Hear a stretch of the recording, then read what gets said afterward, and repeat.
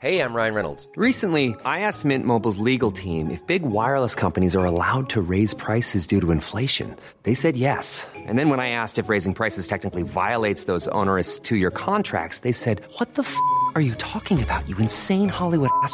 So to recap, we're cutting the price of Mint Unlimited from $30 a month to just $15 a month. Give it a try at mintmobile.com/switch. $45 up front for 3 months plus taxes and fees. Promo rate for new customers for limited time. Unlimited more than 40 gigabytes per month. Slows full terms at mintmobile.com.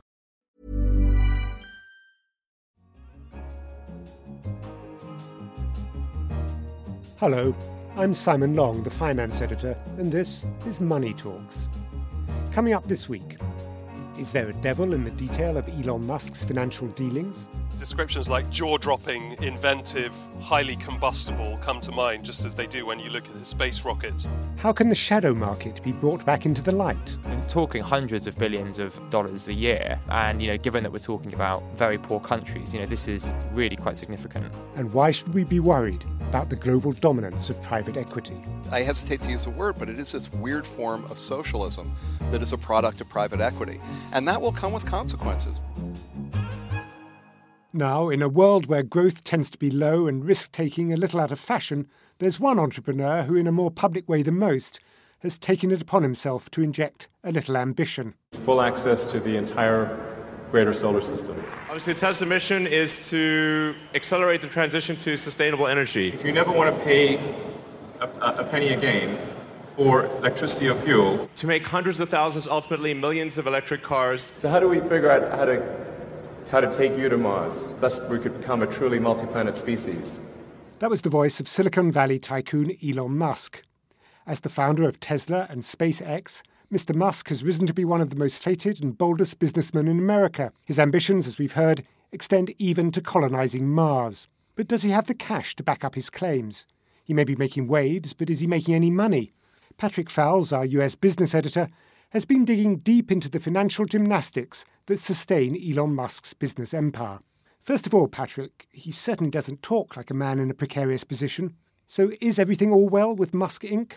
Well, Simon, when you go through the detail of Elon Musk's finances, descriptions like jaw-dropping, inventive, highly combustible come to mind, just as they do when you look at his space rockets. He's in the middle of trying to merge two of his three main businesses, and the valuations that the stock market attached to everything still remain very, very high. But at the same time, those businesses are burning up cash just as quickly as a rocket burns fuel. And none of them, am I right in saying, has made any profit so far? They periodically made accounting profits in certain periods, but basically all three of them burn cash, and that's Tesla, the car company, SpaceX, which does rockets for commercial customers who want satellites and other things stuck into space, and the last one is called Solar City, which is involved in solar panels. I would say I myself met Elon Musk when he was still making his first billion back in 2000 when he was at PayPal, and I came away, I have to confess, somewhat dazzled, both by the man's obvious intellectual prowess, but also by his total self-belief. Is that part of it? Is that why investors are giving him such high valuation, the man himself? I think it's that, and it's also a track record of coming through adversity. A few years ago, there was a website which ran a page called Tesla Death Watch, waiting for the company to blow up. And, in some respects, he's exceeded expectations. SpaceX has launched these pretty cheap rockets and made a commercial business out of it in terms of winning customers. He's managed to deliver the Model S at Tesla, which is a widely admired electric car. So part of his ability to keep the plate spinning is based on a track record of overcoming adversity. But as you point out, the other part of it is this sort of reality distortion field around him, which allows him to make incredibly aggressive projections for his business and somehow get investors to swallow it. So what's your sense of it, Patrick? Is he going to pull through again? Look, he's got a very, very testing 12 months ahead of him. The businesses are burning several $1 billion of cash. The big car companies are preparing to launch a whole load of new models to compete with Tesla, and he has to ramp up production of his own cars by some 5 times over the next 24 to 36 months. So based on any normal financial metric and any experience of history, I'm afraid he's doomed to fail and crash and burn. But obviously, based on his own track record and sort of messianic self-belief, maybe he'll pull through. Our thanks to Patrick Fowles. But what do you think about Elon Musk? Do you think he deserves his reputation as a genius? Get in touch, tweet us at Economist Radio, or send an email to radio@economist.com to let us know your thoughts on anything we discuss in today's programme. Now, most of our understanding of the world's economy centres on activity that happens in the open. The records, receipts, tax returns and everything in between that churn out the data on which analysis relies. But what about all the informal economic activity across the globe? Workers paid in cash, businesses that keep no books, oral agreements rather than official contracts? How important are these transactions? An article by Callum Williams, our Britain economics correspondent, and Stanley Pignal, our South Asia business and finance correspondent, argues that these shadow economies are still a huge part of the global picture, and that we'd all be better off if they were brought up to date and into the light. Callum called up Stanley in Mumbai to discuss their findings. Hello, Stan. Hi, Callum. So I guess the first thing to think about is when we talk about the informal economy, what exactly do we mean? Yeah, so there are many different things that could be described as the informal economy, but our focus is on what might be termed the cash-in-hand economy. Economic activity that isn't registered, that isn't taxed, that isn't really on the radar screen of the authorities. So your cash-in-hand builder, for example, it excludes tax havens or really complicated tax avoidance schemes.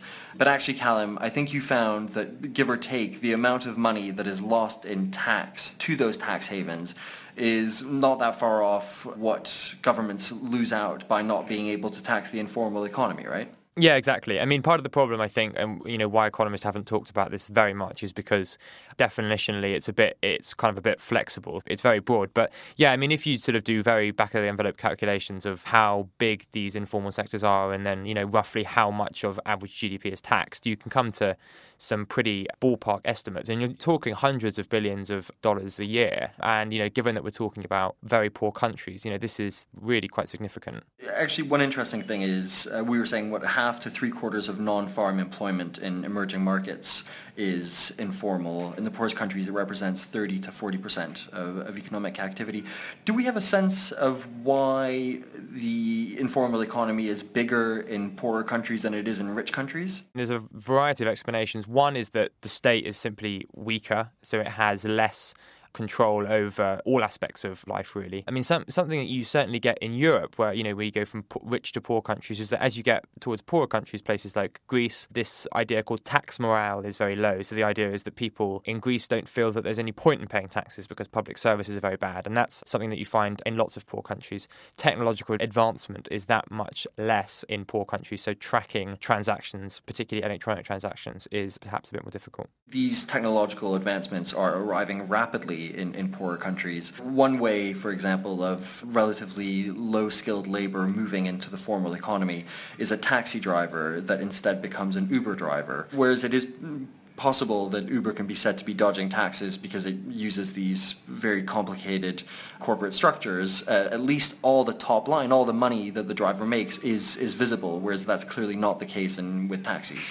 So we're not saying that the informal economy is of no benefit. No, indeed, that's absolutely right. I mean, if you're in a kleptocratic state where the government will simply shake down businesses for bribes and so on, it makes sense and it's a good thing that people are trading where they can.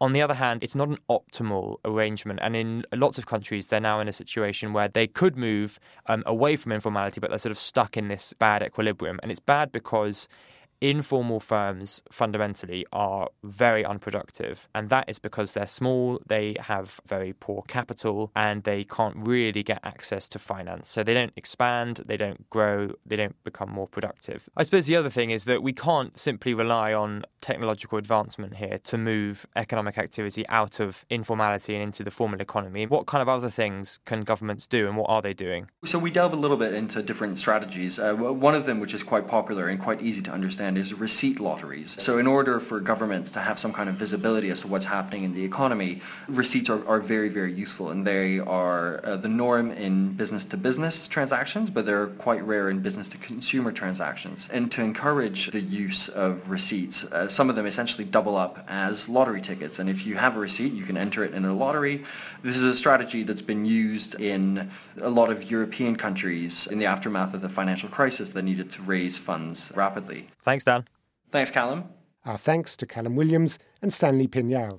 Finally, we take a look at the world of private equity, where big firms like KKR, Blackstone and Carlyle have found ways to weather recent financial storms.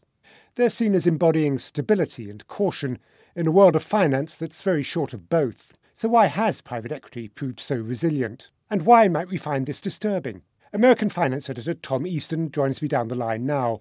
Tom, private equity as an industry is only a few decades old, but how big and important has it grown? Bigger and more important than almost anybody knows. And the reason is that the structure of private equity is by its very nature complex and a little bit shrouded. You have private equity firms on top of funds which own lots and lots of companies. In 1980, the number of firms grew from 14 to 28. Last year, it grew from something like 6,000 to 6,800. This industry is huge and employs loads of people, and it's growing at a time when actually not very much else is. What's driving this? On the top, I think the private equity firms would say they have long-term money. So they have money locked up in their investment funds for a decade, and that gives stable capital. Now, that matters in two different sorts of places. It matters possibly in America, even though there's lots of money and lots of public market structures.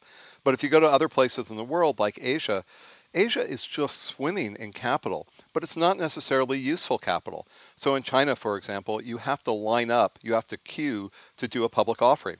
And then once you do a public offering, you can't do a secondary offering. So you have to raise too much, and that means you're not going to get a very efficient return on the money that you have. So private equity firms charge a lot for capital, but they make capital available when it's useful and profitable to do so. So that's one broad reason. The second reason is that the people who run private equity, for better and for worse, are very active, astute managers. I mean, there are studies that show that when the underlying management of their portfolio companies is not successful, they step in and make changes. So, Tom, you make these new masters of the universe sound positively beneficial to the system as a whole. Aren't there downsides to private equity? In many ways, the competition is entirely unfair. They can operate with lots of leverage. That has two components. It puts in an operating risk. If things go poorly, there's a lot of debt payments that have to be made. They also don't really need to pay taxes, and because debt payments tend to be tax deductible and profits are taxable. So they're structured not to pay taxes through most of their investment lifespan. That's just a bad thing, in that if you try to create a company under any other structure, you're starting at a disadvantage. So the state loses out through a loss of taxes, but are there other downsides to private equity ownership? One of the odd consequences of private equity is that ownership is moving from private hands, which is how it works in a public company, often where there may be an individual shareholder, into the state's hands. Because often it's either the state itself through a state-backed pension or a sovereign wealth fund, or some state-advantaged entity, and the state could pull away those advantages. And that sort of entity would be a public pension or an endowment or anything that's tax exempt. And this encourages all the ownership to migrate from private hands to public hands. I hesitate to use the word, but it is this weird form of socialism that is a product of private equity. And that will come with consequences, because the owners will demand certain things, and they may have to do with public policy and so forth, but it's very different than the private dynamics that drive a dynamic capitalist system. And presumably there will also be louder and louder calls to remove some of the advantages that private equity firms have been taking advantage of. Let's just separate those advantages into two categories. One of the advantages that private equity has is the leverage, and that comes from from the tax deductibility of interest. A lot of calls to moderate that or eliminate that, though there are questions about what the consequences would be. There's a second tax advantage, which is the so-called carried interest, which allow the general partners not to pay very much tax on their earnings. And that's just grossly unfair. And why it's been able to persist is something of a mystery. But there's this other level of tax avoidance, which is in the ownership structure, which is in the state, the sovereign wealth funds, the endowments, the pensions, where the ownership stakes accumulate that hasn't been looked at all. And that will be much, much more controversial, because what it will be saying is the benefits that make these endowments, that make these state funds, that make the direct engagement or the indirect engagement of the state so palpably important in the current economies around the world should be peeled back. And I don't think the state will want to peel it back. I think that we'll address taxes on one hand, the carried interest and the tax deductibility of interest, But on this other hand, where capital pools, we will not address it. I don't see any move to do that currently. Tom Easton, thank you very much. Well, that's it for Money Talks this week. Don't forget to tweet or email us your thoughts on today's programme. In London, this is The Economist.